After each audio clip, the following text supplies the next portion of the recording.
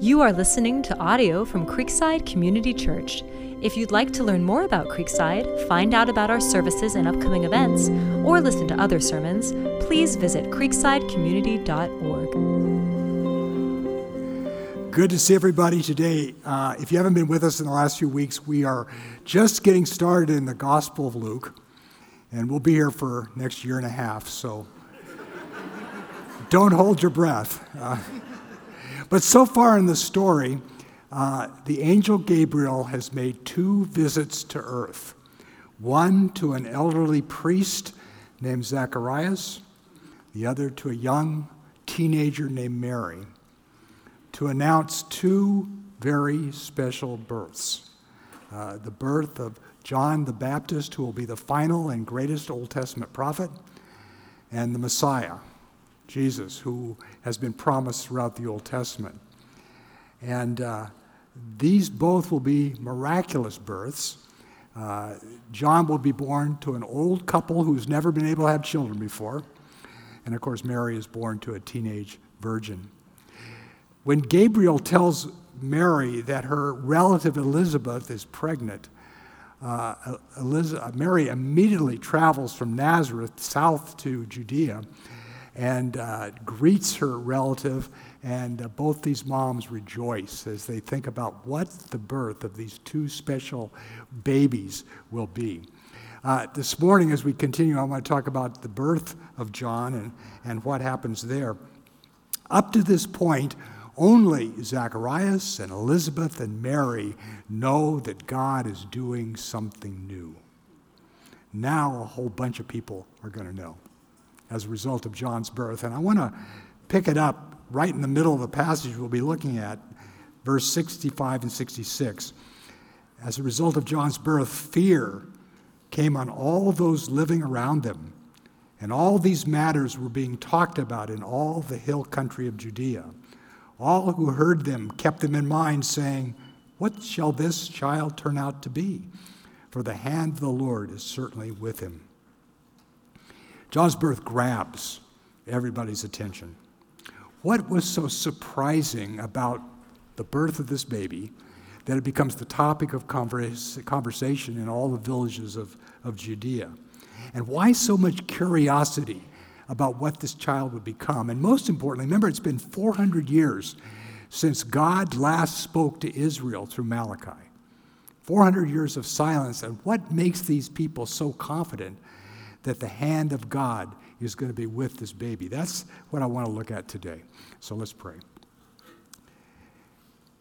Thank you, Father, for giving us your Spirit that we might know the things that are freely given to us by you. We pray you'll be our teacher, that you'll instruct us and give us wisdom to understand, to believe, and to obey what you tell us. Pray that you'll speak to us this morning. Amen. So, I just want to work through this passage real quickly. Luke tells us 4 surprising things about the birth of John. First surprise is the old give birth. That parents who are well past their prime, parents who are old and gray and who've never been able to have children, have one. Now the time had come for Elizabeth to give birth, and she gave birth to a son. You may remember that when Elizabeth became pregnant, she went into seclusion. She just didn't want to be the topic of gossip in her little village there. So she kept herself secluded until the baby gives birth. But when she gives birth, she comes out of hiding and goes public. And everybody knows about it. A new baby is born. Her neighbors and her relatives heard that the Lord had displayed his great mercy toward her, and they were rejoicing with her. In the Bible, mercy describes what God does because he loves us. And all of her neighbors and relatives realized that an old, barren woman like Elizabeth couldn't have a child unless God was involved. And so they're all rejoicing with her. Surprise number 2, the child receives an unusual name. The Jews were described by the traditions they practiced. And one of the traditions was that you named a male child on the day he was circumcised. And that's what happens in verse 59. It happened that on the 8th day, which was the traditional day for circumcision, they, meaning Zacharias and Elizabeth's relatives, neighbors, and probably the local rabbi, came to circumcise the child, and they were going to call him Zacharias after his father, because that was traditional. Normally a male child would be named after his dad, or if there was a child that already had that name, after his granddad, or if that name was already taken, some other relative in the family, because it would remind the child of who he was and the honor of the family he carried and what his profession was to be, because he would always follow in the steps of his father.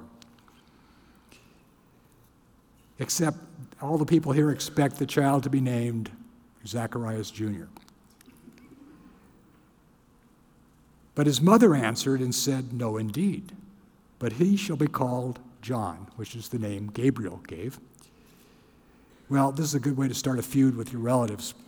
Of course, you're going to name him Zacharias. How could you name him anything else? This little guy is all you got to carry on the family name. And they said to her, "There is no one among your relatives who is called by this name." I mean, it's tradition. And I think they're probably thinking, if her husband could talk, he would set her straight right here. Remember, Zacharias can't talk at this point. He had asked the angel for a sign that this was really going to happen, and the angel gave him a sign that he didn't like. He couldn't talk. And they made signs to his father as to what he wanted him called. Now, I thought about that. Why do they make signs to Zacharias, who's sitting there? I think it's because not only can he not talk, he can't hear. And so they have to make signs about the question they're asking him. He was struck both deaf and dumb when he refused to believe the angel. And he asked for a tablet and wrote as follows: "His name is John." And that word is emphasized in the original game. That's his name. Get over it. And they were astonished. Why? Maybe they're wondering how Zacharias could have known what his wife had named the son, but I think more likely they're astonished because John is such a surprising break with tradition. In the first century, the name you gave to your child was more important to relatives than it is now. And some of you may doubt that with your relatives. But naming your child after his father implied that he would walk in the steps of his father, carrying on his work. So little Zach would become a priest, just like his dad. Naming him John said he's got a different future. God's got a different purpose for him, that he will not be a priest. And that's why the people ask, what will this child turn out to be? That grabs their attention. This is unusual. This is not what happened in that culture. This child's got a different trajectory. So Zacharias and Elizabeth name their son John, which brings us to the third surprising thing. Zacharias speaks. And at once his mouth was opened, and his tongue loosed, and he began to speak in praise of God. Suddenly, miraculously, Zacharias is able to speak. And this becomes the first healing in the whole New Testament. And what he says will be recorded in just a minute here. But I want you to read again how these people react. Fear came on all those living around them, and all these matters were being talked about in the hill country of Judea. All who heard them kept them in mind, saying, "What will this child turn out to be? For the hand of the Lord is with him." Remember, God has not spoken for 400 years. He's been silent. He's been absent. And yet, after 4 centuries, the people's first reaction when they see these things happen is, God is at work. God is doing something here. That brings us to surprise number 4, the goodness of God. And his father Zacharias was filled with the Holy Spirit, which at this point in history only happened to prophets, people through whom God intended to speak through So Zacharias goes from being a priest to a prophet here, and prophesied, saying, "Blessed be the Lord God of Israel, for he has visited us and accomplished redemption for his people, and he has raised up a horn of salvation for us." The horns of the wild ox were a Jewish symbol of power. "In the house of David, his servant," referring to the Messiah, "as he spoke by the mouth of his holy prophets from of old, salvation from our enemies and from the hand of all who hate us, to show mercy toward our fathers and to remember his holy covenant, the oath which he swore to Abraham our father, to grant us that we, being rescued from the hand of our enemies, might serve him without fear in holiness and righteousness before him all our days." Zechariah speaks of salvation from a Jewish sense, a sense of being rescued from your enemies and being able to live in your own country in peace and security, something they haven't had for 500 years. And he speaks like Mary did when she spoke in praise of God, as if it's already happened, as if this is past reality. And then he speaks of his own son, "And you, child, will be called the prophet of the Most High, for you will go before the Lord to prepare his ways, to give his people the knowledge of salvation by the forgiveness of their sins, because the tender mercy of our God, with which the sunrise from on high will visit us." Isn't it interesting that he describes Jesus as the sunrise from on high, the light of the world who enlightens every person, to shine upon those who sit in darkness and the shadow of death, to guide our feet into the path of peace. So Zacharias also is not just a priest, but he's a prophet. He's the prophet he's the father of the prophet who's predicted in Malachi, who will go before the Lord to prepare Israel. And the prophecy of Zacharias was the most surprising prophecy of all, because God has been silent for 400 years, and all of a sudden somebody is speaking as a prophet. In Malachi, when Malachi gives God's word to Israel, Israel responds by blaming God for their problems and excusing themselves. And so God goes silent. And in the next 400 years, the Pharisees become the spiritual leaders of Israel. They add hundreds of extra laws, man-made laws, to the law of God to make it easier to fulfill. And as a result, Israel becomes known as self-righteous, legalistic people who think they're better than everybody and who think God loves them more than anybody. So that's the culture. And so it's interesting that in the first prophecy since Malachi, the first time God speaks through a prophet, it's not what they expect. It's not a message of congratulations, you guys are doing great. But it's a message of love and mercy and grace that Christ will bring. Well, that's the story. That's the things that why it was so surprising to these people. What fascinates me about this story is the journey of Zacharias. Because Zacharias at the end of this story is a lot different than the Zacharias we met at the beginning. And I want to see how he makes that journey, because it's the same journey God has each of us on. Remember when Angel Gabriel appears to Zacharias in the temple? Says, "I got good news. That baby that you and your wife have been praying for decades, she's going to have the baby. And not only will you rejoice, but everybody will rejoice, because he'll be the great prophet that God has promised that will go before him." Zechariah's response is, "I don't know. How will I know that for sure?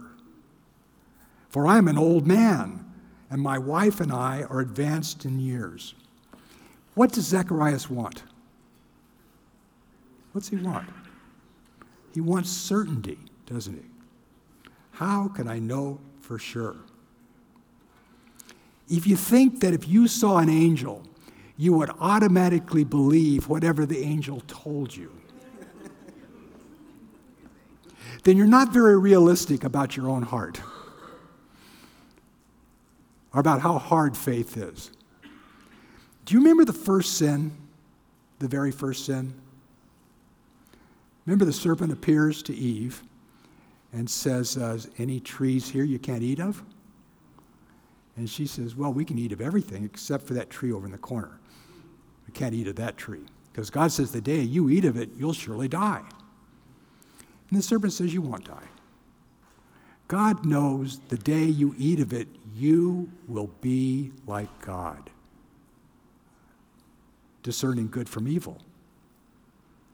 And the scripture says that when Eve saw that the tree was good for food and desirable to make one wise and to become like God, she ate it and gave it to her husband, who, we won't talk about. But that desire to be like God, to know everything, to be sure, to not have to trust God, but trust yourself, has been deeply rooted in all of us who have taken Adam's sin. Isn't that true? And so all of us have that problem. We want to control things. We want to say, here's the way it works, know what's going to happen. We want certainty. That's why Proverbs 3, 5, and 7 says, trust in the Lord with all your heart, and do not lean on your own understanding. In all your ways acknowledge him, and he will make your paths straight. Do not be wise in your own eyes. Fear the Lord, turn away from evil. It'll be healing to your body and refreshment to your bones. Can I trust God? Or I can trust myself. I can trust God's plan and rest. Or I can trust my plan and get uptight. I can trust God's timing and just go on with life. Or I can trust my timing and get worried and fearful that things aren't going to happen when I think they should. Sin is always believing more in what I want, what I feel, what I see, what I think, than in what God says. I'm an old man now, so I relate to Zacharias. I get where Zacharias was coming from, because Zacharias had figured life out. And if you're old, don't you feel like you've kind of figured life out now? Do you kind of know how life works? Not much surprises us anymore. And Zacharias and Elizabeth had figured out that keeping the law of God was to their profit.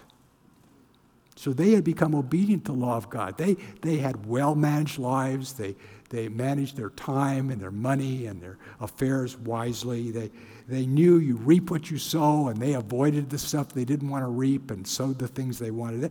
Their life was pretty good, except they don't have a kid. The problem for old guys and old gals, though, is trusting God to manage the stuff we can't manage, the things we can't be certain of, when all we have is the promise of God. Last week, I was driving to swimming, and that particular day, I was about 20 minutes late. And as I'm driving down the hill from my house toward the freeway, I start feeling tense. I start feeling the blood pressure kind of rising. And I think, what's wrong with me? What's going on?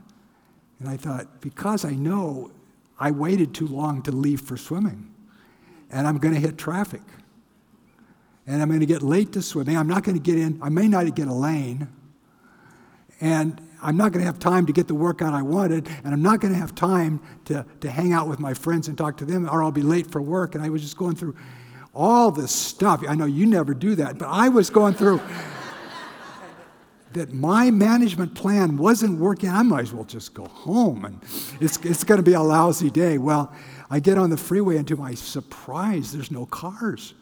You just zip right there. I got to swimming immediately. All the lanes were open.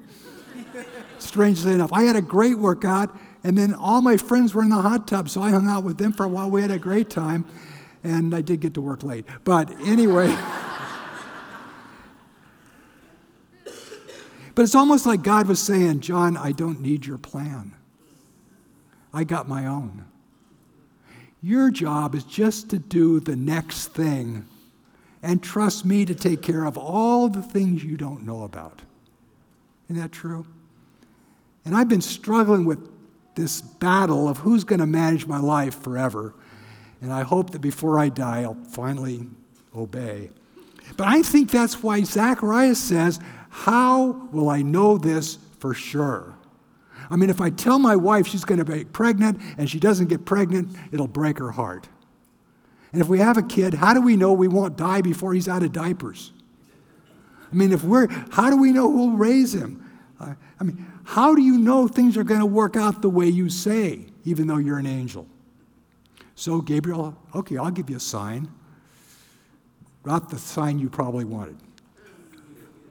Now, did God strike Zacharias dumb and deaf because he was angry at him and wanted to teach him a lesson? No, he didn't. Let's look at Hebrews 12, 7 through 11, and why Christians go through hard things. The writer of Hebrews has been talking about the Christian life being a life of endurance. And now he explains why. It is for discipline that you endure. That the hard things we endure in life are God's discipline or training to make us like Jesus. That's the idea here. God deals with you as sons. For what son is there whom his father does not discipline or train? But if you are without discipline, of which all have become partakers, then you're illegitimate children and not sons. Have you ever met somebody who thinks that if you're blessed by God, your life should be easy? Do you realize that's not true?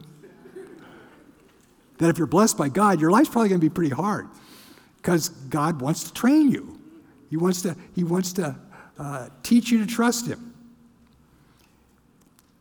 Furthermore, we had earthly fathers to discipline us, and we respected them. Shall we not much rather be subject to the Father of spirits and live? For they disciplined us for a short time, as seemed best to them, but he disciplines us. Why? Why does he discipline us? For our good. For our good. That we might share in his holiness. All discipline for the moment seems not to be joyful but sorrowful. Yet to those who have been trained by it, afterwards it yields the peaceful fruit of righteousness. That word trained by is an interesting word. It's the word we get our English word gymnasium from. It's the same word.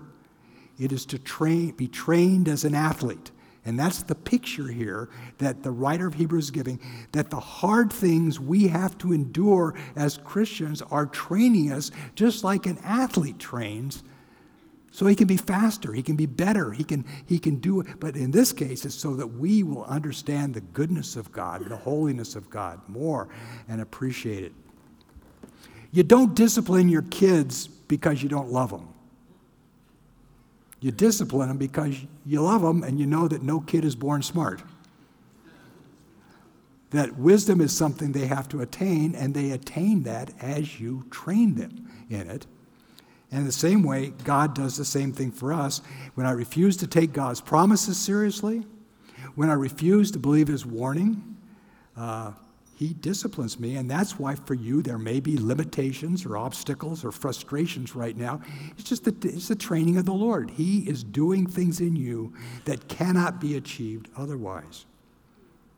So why does God discipline Zacharias by taking his speech and his hearing away from him?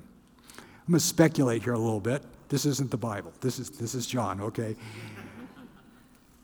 Priests were scattered throughout Israel where they lived, and then they would come to Jerusalem periodically to do their priestly thing. So in the village where Zacharias lives, he's probably the wise man. He's probably the guy that people come to for advice, to understand the scriptures, to know what they ought to do. He's a good talker. He knows how to make complex things simple. That's what he's really good at. And so to discipline him, God takes away his greatest strength. So what does What does Zacharias do for the next 9 months while he can't talk or hear? Again, speculation.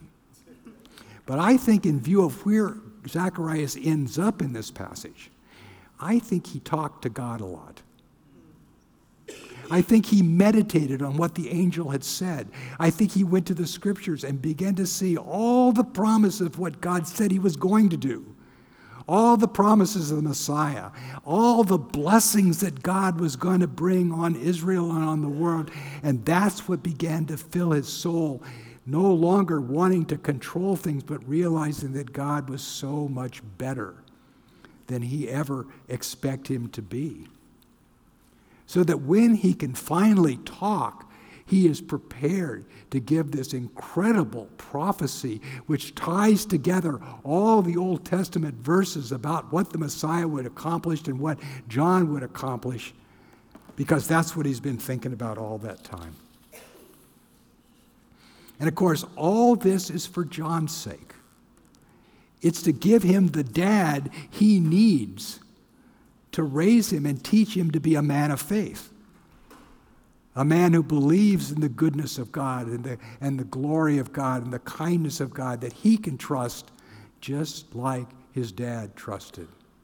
So I think this is God's discipline to take Zacharias through to prepare John for the mission that God has for him. It's just speculation, but judging from this, that's what I really convinced that happened. Every time we experience the discipline of the Lord, and then, once the discipline is over, we see the results of that discipline in our lives, we have a greater sense of how good God is, how wise God is, how much better he is than we ever dreamed possible. Wouldn't you say that's true? Those of you who have gone through God's discipline, are you glad you went through it? Yeah. We are, because we see the benefits. He disciplines us for our good. And so Zacharias comes through this whole experience of God's discipline with a far clearer sense of God's great goodness. Believing that God is good is the basic battle we all face. Believing that God is as good as the Bible says he is. If we believe that God's plan for our lives is good, acceptable, and perfect, would we struggle to be in control? If I believe that no good thing does he withhold from those who walk uprightly, would I ever be jealous or envious of what somebody else has that I don't? If I really believe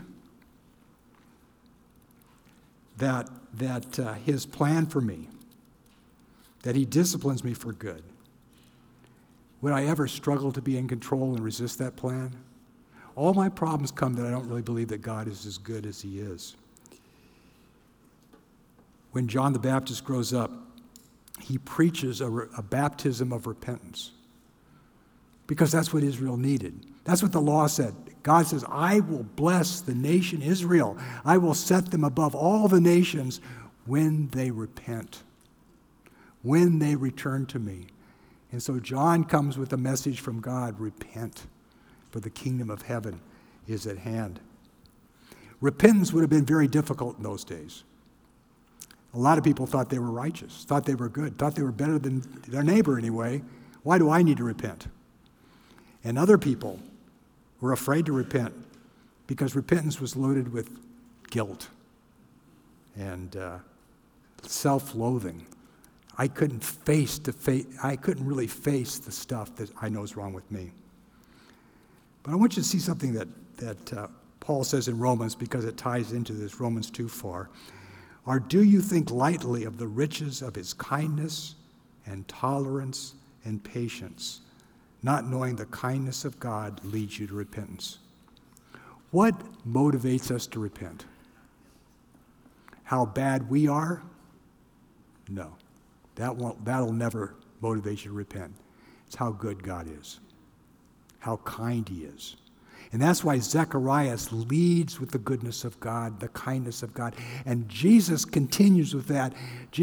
One of Jesus' great messages is God is so much better than anything you ever expected. He's so much more loving, so much more merciful. He's so kind. Remember the story of the prodigal son? Pharisees asked Jesus, why do you hang out with sinners all the time? You got to have better things to do with your time than hang out with them. And he tells them 3 stories. He tells them about a lost sheep. Remember, a shepherd has 100 sheep and loses one, so he leaves the 99 and goes and searches for the one he's found and keeps looking for it. And he says there's more joy in heaven when one sinner repents than for 99 people don't need repentance. And he tells about the lost coin. The woman who loses 1 out of 10 coins, and she sweeps the house and vacuums and turns everything up down until she finally finds that coin. And when she finds the coin, she has a party. I found my coin. And Jesus says that's what happens in heaven every time a sinner repents. They have a party in heaven. Then he tells the story of the prodigal son, and it's a shocking story. If you'd been a Jew, you would have been shocked at this story because this young guy goes to his father. His father hasn't even died yet. He goes to his father and says, I want the share of my inheritance. Says, that's like, you didn't do that. Nobody, that was so materialistic. And they expect the story, and so the father threw the son out of the house and said, get lost, you money grubber. But Jesus says, no, the father said, okay, here it is. He gives him, just it's kind of a picture of how we waste the blessings of creation that God gives us. They don't even give thanks to God. Just go out and waste them and stuff. This young man goes to another land, wastes all of his wealth in wild living, and then he has nothing, and he's starving to death. And he says, the hired men back at my house are far more happier than I am. I'm going to go back and say to my dad, I'm no longer worthy to be called your son, but will you just hire me and let me work here? So he sets back out. And Jesus says his father every day would watch for him, just hoping he would come back. And that's a picture of God, hoping we'll come back, looking for us to come back. And when the father sees him, he starts running down Now, older men in Israel did not run. It's not dignified. It's not cool. And especially in this case, you don't run toward that crummy son. You make him come crawling on his hands and knees, this idiot son, blowing your inheritance, and now you want to come back. Are you kidding? No. He runs to him, and before the son can even get out his little prepared speech, I'm no worthy to be called your son, make me a... He throws his arms around him, weeping.